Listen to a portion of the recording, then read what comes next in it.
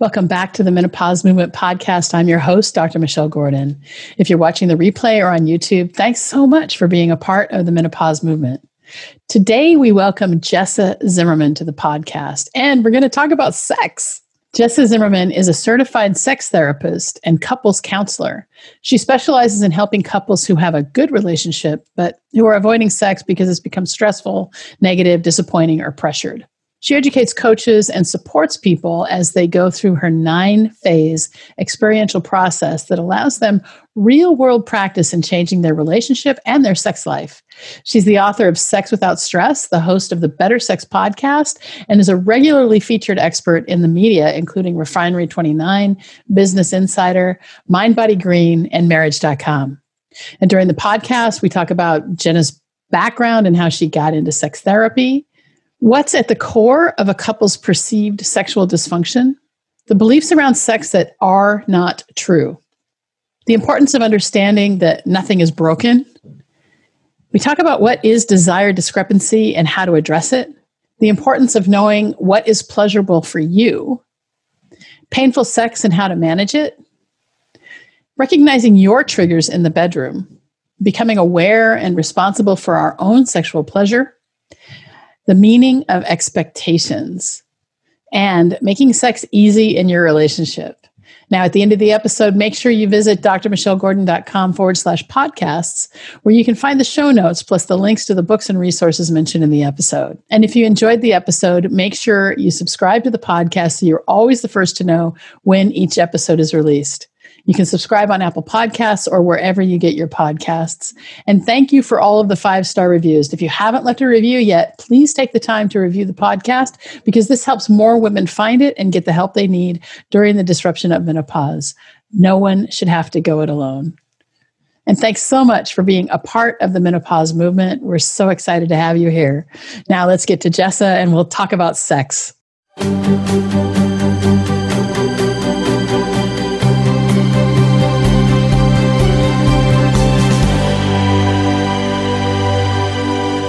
So, Jessa, yes. Welcome to the Menopause Movement podcast. I'm so happy to have you here. I want to get a little bit of your background, right? So, how did you get into, I guess, you're a sex therapist, what's your background, and how did you train, that sort of thing? It all actually stemmed out of a divorce. So after 17 years of marriage and homeschooling, 3 kids and being a stay-at-home mom, it was like, I got to do something. And so I went back to school and got my master's to be a therapist, knowing I wanted to work with couples. And early on in that training, a sex therapist was teaching one of the classes, and she talked about her work is mostly grief and loss work. And that statement hit me in the gut. Like, people are suffering when their sex life is not working. And so I recognized that from my own what had been my marriage. And I just knew in that moment, I want to be a sex therapist. So I had to finish my master's and get my license and do all the training. There's a lot of training actually to become a certified sex therapist. Yeah. So it took a little while, but that's been my focus from the beginning. You reinvented yourself after your divorce. So how long were you married? I was married 17 years. Yeah. So would you say that you had some sort of, existential or midlife crisis as a result of the divorce? Yeah, because I'd been a stay-at-home mom, and any jobs I'd had before, like, I had no career to go back to. Anything I'd done before was totally obsolete. And so out of necessity, it's like, holy cow, what do I do to support me and 3 kids? I mean, I got alimony for a bit and stuff like that, but very quickly I had to figure out, what am I going to do with the rest of my life, right? So I sort of pushed into that crisis through the divorce earlier than I might have done it. This is really interesting. So had you gone through menopause yet when you had your divorce? No, I mean, I was 45, so I was probably perimenopausal, right? Okay. So, yeah. And one of the things that we see a lot in women in menopause is and it really, truly, it brings on an identity crisis because the menopause comes and we don't expect it. We don't know what the heck is going on. And all of a sudden, we're doing weird stuff. We're snapping at people, or we're throwing things, or, we're crying at the drop of a hat. And during perimenopause is when a lot of change can happen in our lives. We can choose to, have our relationships improve. We can choose to end the relationships. We can choose to start putting ourselves first. I mean, there's just a lot of things that can happen. And, in your case, you chose to end your relationship. Do you think that your perimenopause played any role in that? I mean, not in terms of mood or anything like that, but I do think it's a time of life where I think it is more about power or stepping into something new. So I do think there was a way I was unwilling to live like that anymore. You know? And I wouldn't necessarily have chosen the timing. I mean, my youngest was 4 or 5. So it was like, I had 3 kids. It was difficult, but I also couldn't keep going the way it was. Right. Okay. So it wasn't like you had an empty nest or anything like that. No. Okay. Because it is really common that, when our last kid leaves the house, that we can, start like, what's next? And who am I now? And things like that. Right. All right. You go to college. Did you already have a master and a bachelor's? Yeah, I already had my 4-year degree, although it was in hotel administration. So nothing related. That had been, back in the day. So I had to go back and get a master's degree. And where did you go for that? Just out of curiosity. Well, I went to this program that actually now no longer exists in Seattle, which is really sad, but it was called LEOS, and it had existed for 45 years. And it was very experiential about the person of the therapist. And it was an amazing program. So I'm very grateful to have had that training. Was it associated with any of the colleges there? Well, it was umbrellaed under Saybrook University in San Francisco because that's who held the accreditation. But they had existed as this organization for 45 years. So you go back, you get your degree, and you decide to become a sex therapist because of the grief and loss work. So let's delve deep into a little bit into grief and loss and how it affects our sex life. I think that could be very, very powerful for any woman who's watching this. And if you're the type of woman who has experienced a loss of sex drive, loss of libido because of your menopause, don't think that you're alone in that, because it's not at all. Very common problem. And it's a common symptom of menopause. And it can not only affect, your own self-esteem, it can affect your relationship, especially if, men always want to have sex. Actually, that's a myth, just so you know. Is it? I don't know. That's not my experience, but it is true, I think, that men need to have sex to feel loved and women need to feel loved to have sex. Well, what's interesting? I get that this is a generalization and that's sometimes true, but it's basically one partner feels connected through sex and one needs to connect first before they want sex. So I see that same dynamic in same-sex relationships. It's not as much about gender as we might believe. Okay, that's fair enough. Because can be very, very difficult to talk about sexuality. Now, we've had Julia Lally on the podcast a couple of times, and we talked about, the power of pleasure, and we talked about using the jade egg and, increasing the pelvic floor muscles and things like that. But when it comes to the psychological component of sex, which is probably 90% of it, how do you approach that? And how does somebody remove the stigma that comes with it? Because, especially in American men, we're prudish. We don't want to talk about sex. There's a bunch of different things going on. We're prudish. Nobody knows how to talk about this. It has been taboo. So that's part of it. But also, we think we're not supposed to struggle with sex. We think it's something that's just supposed to happen naturally. We're supposed to just feel this desire, that it shouldn't be a problem. If it's not really working, something must be really wrong, with us or with our partner or with the relationship. What is, does this mean I picked the wrong person or are we doomed? And all that negative feeling, all those negative thoughts compound and make this, first of all, people tend to feel broken or inadequate or really afraid, which makes it really hard to address because they also don't realize there's something they can do about this. So why talk about it if it's sort of a losing battle? We're just broken. There's nothing to change. So why have a discussion, right? It can become so emotionally loaded for people. And then that creates avoidance, not just of sex itself, but also of talking about it. Yeah. So an emotionally loaded topic that can end up in a lot of misery, actually. Tons. Start to talk about it because of the gap in between partners and what they perceive as need. And you're right. Let's go into this a little bit about, you said, we have a lot of beliefs around sex that it should just come naturally. Yes. So how do we address those beliefs to, change our perception? Because of course, animals, right, have sex naturally, but they don't have sex for pleasure and as a general rule. And that's, I think, the big difference between humans and other animals. Other animals have sex instinctually to propagate the species, and we have sex for pleasure. And one of the things I do teach is that once we are no longer fertile, and we have a big sex drive when we're fertile, and we're supposed to, right? We're supposed to have a sex drive when we're fertile. While sex is a big part of many relationships, at the same time, it's not unnatural to lose your sex drive if you're not going to be able to procreate from it.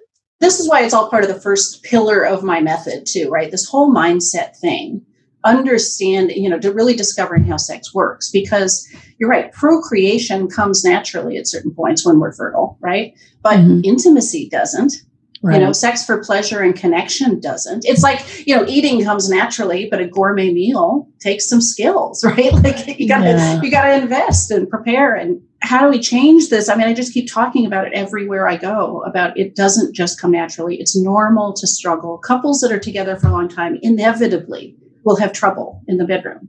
There are just too many things that complicate sex and sexual desire to think it's just going to run along easily all the time. So nothing is broken. Nothing is broken. That's my message. Nothing is broken. So there are ways to address this, including what feels like lack of libido. It's just, for most people, it's just a shift in how libido is working.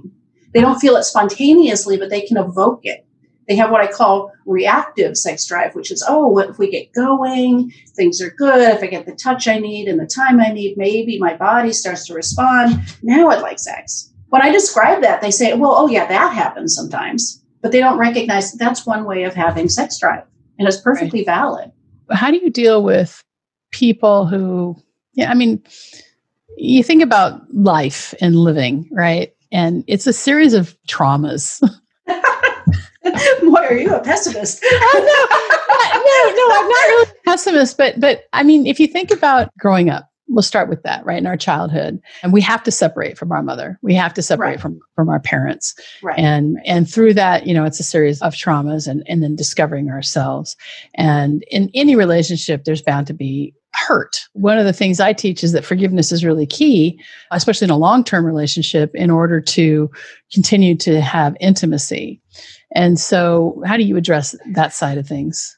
I think of it a little bit differently. I think we go through cycles. We have what are sort of comfort cycles, where things are sort of clicking along and working, and we can kind of coast. And eventually we hit, some walls or some trauma or some events or some changes that require us to go into a growth cycle, where we have to take some stuff on and we have to, move to the next level. There's work there. It's not comfortable, but, then we move ourselves into yet another comfort cycle. It keeps moving like that. So I think forgiveness is important, but I also think we have to make some changes. We have to demonstrate some change over time. It's not just about, I forgive you, let's just move on, like that never happened or whatever, Yeah. We actually have to learn some new skills. We have to wrestle with some things. We have to take more individually accountability. We have to show up differently.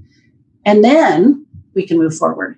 And it's natural to have to hit those times in our life and in our relationship, individually and as a couple, where we have to do that work. That's really good. I like to think about growth as a, sense of being inside of a box, and the growth that happens outside the box, and then the box expands. Right. That's perfect. Yes. That's exactly how I think about it. And so we keep growing and we keep expanding, and then our worldview shifts. And so what do you do for those people who just come to you with a really, really fixed mindset and just say it has to be this way or that way? And how do you help to shift them? Well, for the most part, people come to me because they are suffering, right? And for the most part, they really can see the connection between this mindset, between the way they have, they're so solidly thinking. It relates to why they're suffering. It really does. So I can make those connections. And so even though they may be resistant to expanding that mindset or accepting that maybe sex doesn't mean penis in vagina to orgasm or whatever, they've been very attached to something, I do paint this picture of the freedom and relief they could have if they loosen that up.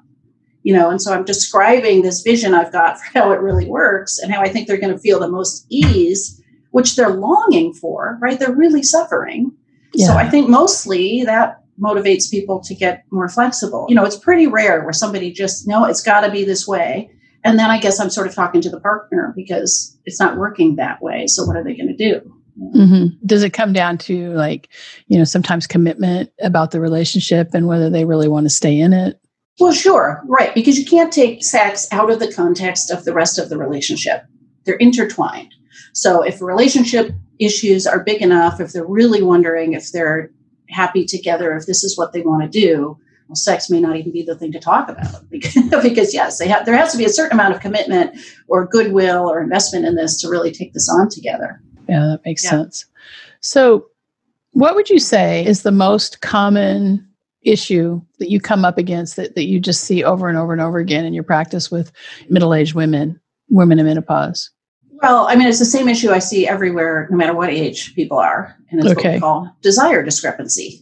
One person wants more sex than the other. And the reason I see that all the time is because that's actually universal. In every relationship, one person wants more sex than the other, at least over time. So that's not a problem, but people struggle with that in really specific ways that create suffering.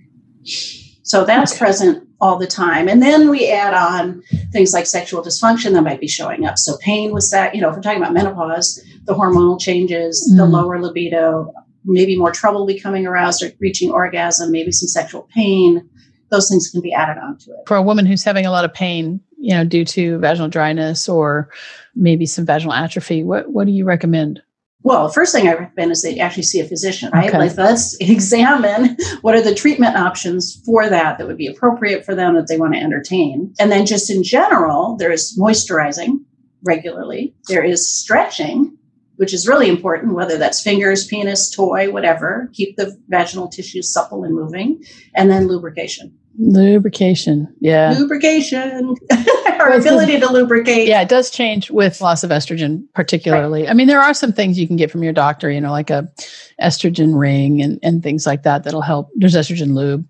What do you find is you just tend to recommend over and over and over for lubrication? Yeah, I mean, it's not like I specifically recommend it very often, but I guess the one I've got on my bedside table is called Silk, which I really like. For the woman who's really struggling with arousal, what do you recommend there? So their body's not responding the way it used to. Well, one thing that we have to understand is that we need a certain amount of stimulation to get aroused, and we need a certain amount of stimulation to hit an orgasm. That stimulation is mental and physical. But here's the other thing, the amount we need to get aroused, the bar goes up as we get older. We actually need more than we used to. Okay. So for somebody struggling to get aroused, I'd basically be trying to explore what's the physical stimulation they've been getting and what might they need. And what's the mental stimulation they've been getting and how could they add to that? But we're also talking any sort of negative self-talk or relationship stuff, that's going to be negative mental stimulation. So we have to maybe address those kinds of obstacles or issues that are getting in their way as well. And then, it's possible that they're on some sort of medication that's affecting their ability to arouse. That we may or not want to change that, but that could be a factor too. Yeah. I mean, one thing that we do talk about a lot is the fact that, any selective serotonin reuptake inhibitor is going to really affect your ability to reach climax. I mean, that's right. That's just one of the side effects. It really can. Yeah. But people's mental health is important, right? So we can't just. No, I don't disagree with that. But also remember that SSRIs are also prescribed for hot flashes and other symptoms of menopause that may not have anything to do with depression. But we also know that you can't abruptly stop an SSRI because if you do that, there's a higher risk of adverse reactions to suicide. We're not advocating that. We're just talking about what can happen, not. Yeah, it's worth talking to your prescriber if you're having sexual side effects about what are the other options around meds or what's going on or how can we manage this. I had a conversation with a gynecologist about a year and a half ago, all about sexual health and women's health. And it's funny because it's all the same stuff. It's like, okay, use more lube. And I just think that in America, we tend to not want to talk about sexual dysfunction at all. I can't even tell you how many. I mean, I don't know what the stats are, but most doctors are not comfortable talking about sex. They don't actually know much about sex, even gynecologists and urologists, right? They're working with parts, but that is not their training. And so often, what I hear people say, well, have a glass of wine or just relax or go see a therapist is, they're not taking these complaints seriously, even sexual pain. They just think it's in the woman's head or something. Just remember that in the Western world, we teach doctors to treat the sick. And so doctors, they have this belief that not only is menopause a medical condition, which it isn't, but they have this belief that everything can be treated with some sort of pharmacology.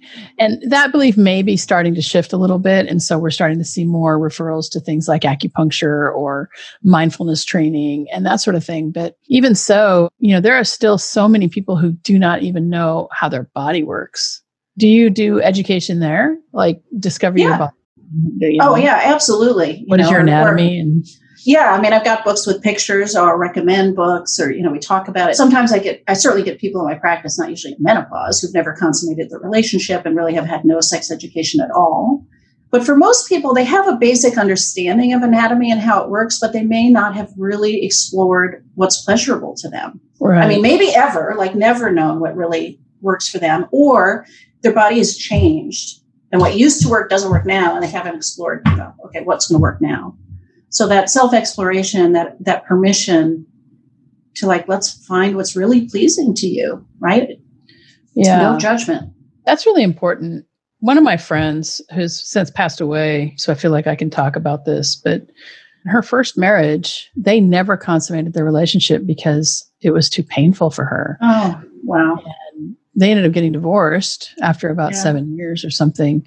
They were just never able to consummate. Normally, what's going on there, when people have pain, it's just so important to be persistent. The stats are something like people go through 6 or 7 doctors before they get an accurate diagnosis of what's happening. So there's something causing the pain. And then you add on top of that, what's probably developed into what we call vaginismus, which is the involuntary clenching of the vagina out of anticipation of pain, which can make penetration just impossible and more painful. So there could be some other condition going on, and then you add that. And the sad thing is it's really treatable generally. How do you find that to be treatable? If there's an underlying pain condition, that's work you would do with a physician. And again, you may have to be persistent to get answers. As far as the vaginismus, what's really crucial is working with a pelvic floor specialized physical therapist. Okay. And they just do amazing work in helping people learn their bodies, how to actually relax. And there's a whole system to gradually accept penetration. It can take some time, but it's really treatable. Yeah, it takes time, I think, any of this. So we've got that. What about those women who, and they're, is it like 1 in 4, 1 in 3 now, who have had some sort of sexual trauma in their life? How do you manage that? Well, that's actually not work I do directly, like work with people with their trauma, but I absolutely recommend seeing a therapist who's got trauma training and work through that. I work with plenty of people who have had trauma in their past because, of course, it is so common. Yeah. And then I'm working with a couple about how is that showing up now? What is triggering? Can they settle that down? Can they be in control of their encounters enough that they can gradually learn to relax? Can we focus on what's actually pleasing? But if they haven't really done the trauma work, where they're still highly activated or really traumatized, that's where I think they need probably individual therapy to work through that. Yeah, sure. So you mentioned triggers. How do you help people to recognize their own triggers, to be that aware, that self-aware, to recognize their own triggers when it comes to sex? In general, I'm trying to get people to slow down anyway, right? So I use part of the method, the whole practice part of this is, we can talk all about these ideas and how things work, but you ultimately have to have experiences to change these things. So it's really, really crucial. And I'm trying to have people have sort of structured practice that slows it down, that puts one person, actually the receiver, in charge of what's happening to them. So they don't have to be guarded that something's going to happen they don't expect. We're gradually exploring pleasure. And by slowing it down, first of all, I think a lot of people actually know what triggers them, but if they don't, they'll find out because they're slowing down what's happening in the moment. Let's pay attention to that. Stop, because it's not sex. It's about these experiences where you're breaking down those kinds of barriers or understanding what those obstacles are and then gradually building up pleasure and communication. I can see that. So what's your take on orgasmic meditation? I actually don't know that much about it. I haven't studied it or done any sort of training in it or anything like that. So my understanding of what it is that the partner is getting very slow, gentle stimulation of the clitoris, right? And paying attention, being mindful with all that. But it's very one-directed touch, right? Towards the person who's receiving that touch. Yeah. I mean, one of my friends was telling me about it and I said, that's just weird. And I have no desire to even...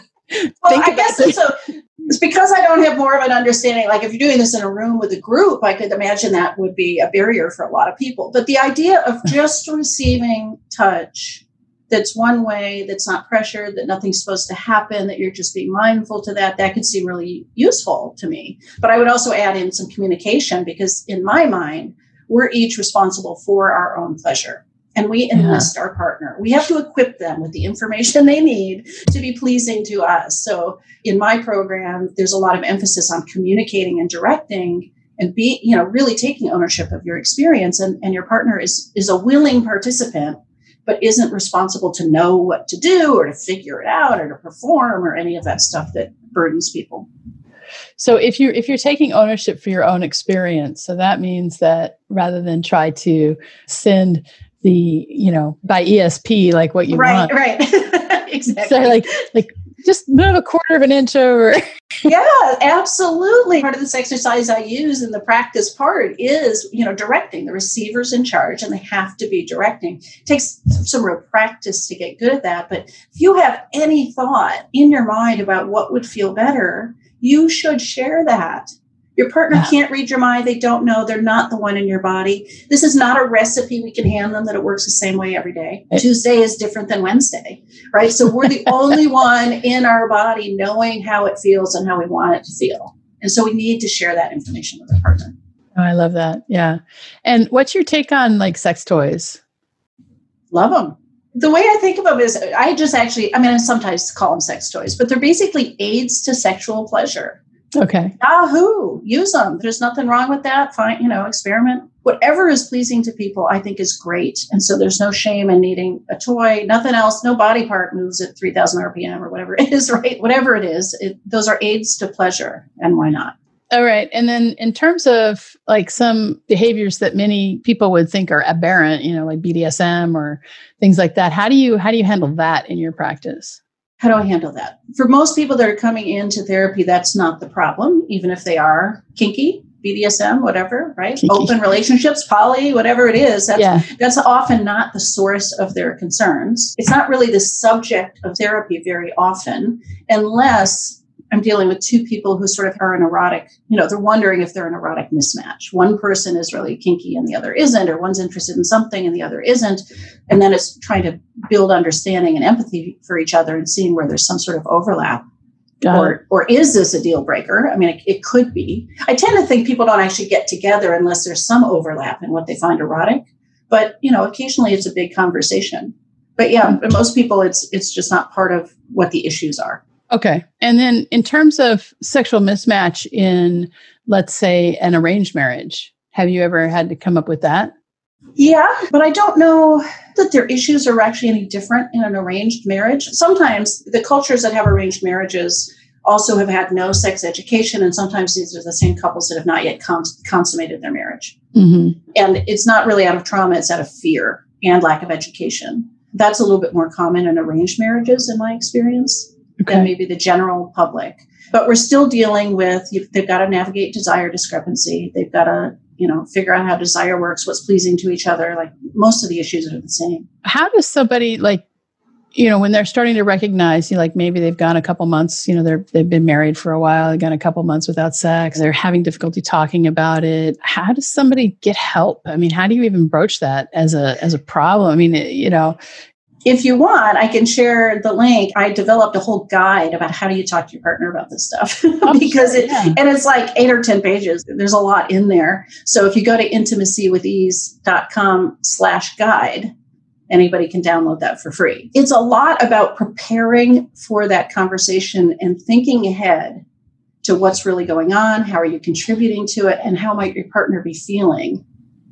What might they be afraid of? The bottom line is you need to approach this as a team and as an ally, not as an adversary, not accusatory, not out of desperation, right? It's got to be not that you're the problem, but we have a problem out here, and how are we going to work together?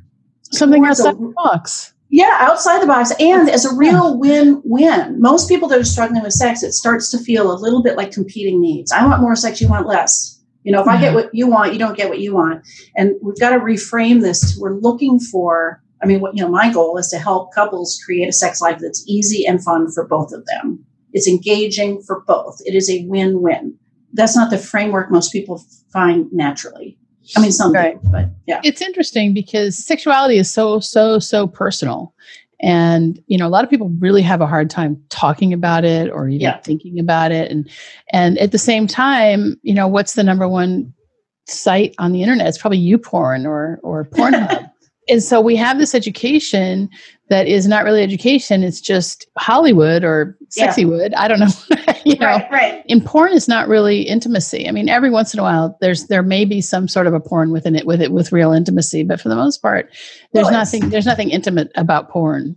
Well, that's true, but it's also just it's fantasy. It's not real. There's camera angles. There's setup. There's effects. There's I suppose there's some amateur stuff up there that might be kind of real, but it's not sex, it's fantasy. So you got to really understand that porn is not a place to learn about how it really works. Yeah. And I don't think a lot of people know that. Even, mature people, the women who are, a part of this podcast probably have had children or, definitely by this time, hopefully sexually active, to think about porn as the litmus test for what, how things are supposed to be.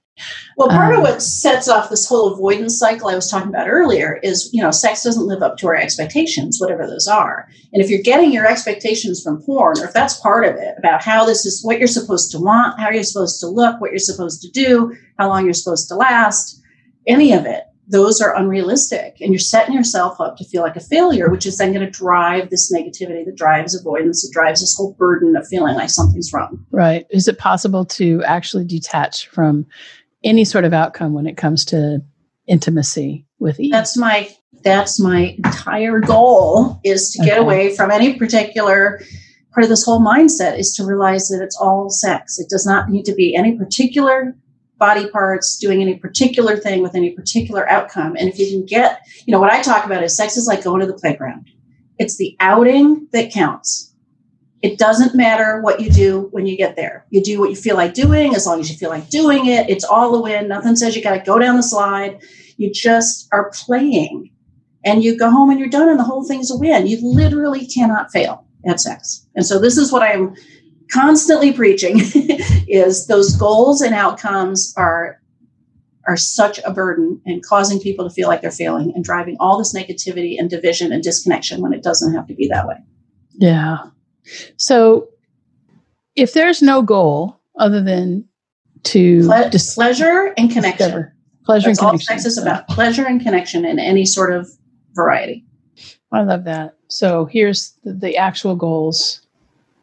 The actual goals of sex. And, it's so funny because one of my mentors likes to say that expectation is the killer of all joy.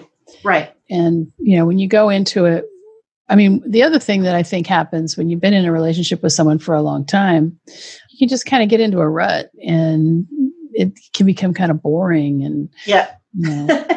Yeah. That's like we were used to going to the playground. We climb the stairs, we got on the slide, we're done. The same thing every time. We just, and everybody falls into this rut because it's been efficient. It's the quickest way to get where we think we're going or whatever, get it over with, depending on your mindset.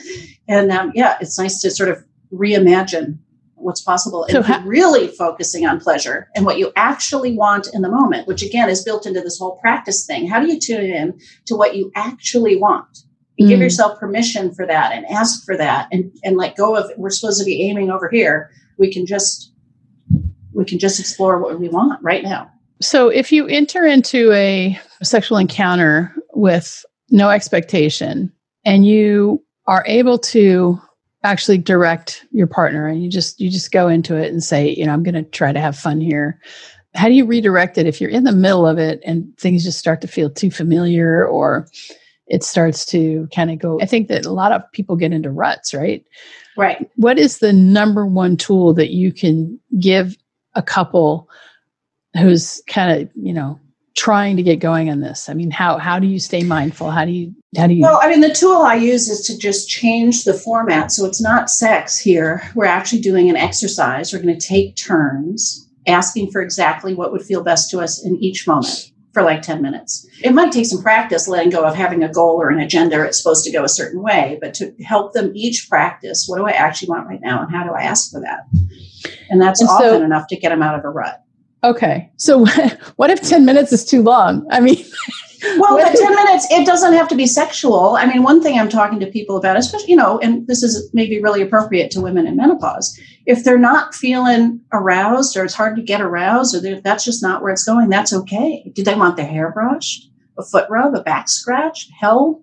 There's no value judgment. Each person gets to actually seek pleasure in whatever way is the most meaningful and pleasing to them in the moment.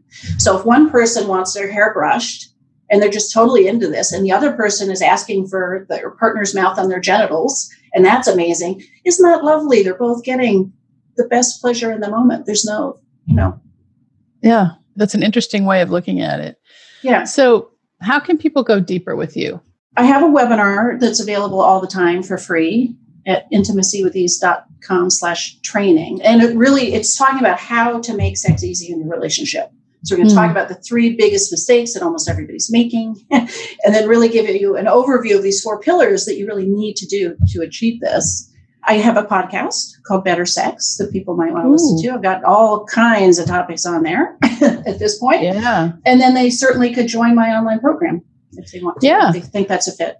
Sure. Well, I think that this has been really great. And, it's just so funny because, again, like I said, it's just a topic that we never really want to talk about. So was there anything else that you were hoping to share with the audience that we didn't get to? Mostly what I want people to take away is that they are not broken. And there is a way to share pleasure and connection with your partner. There really, really is. It does not need to be stressful. Yeah, I like that. It doesn't have to be stressful. I think that expectation, not only being the killer of all joy, but expectation is, what breaks down relationships. And it really is the crux.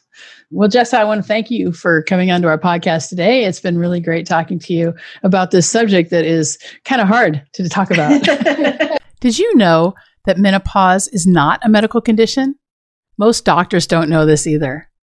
I like to say that menopause is the privilege of a long life. And to really take hold of our lives in menopause, we have to unlearn what society and the medical establishment has told us about menopause.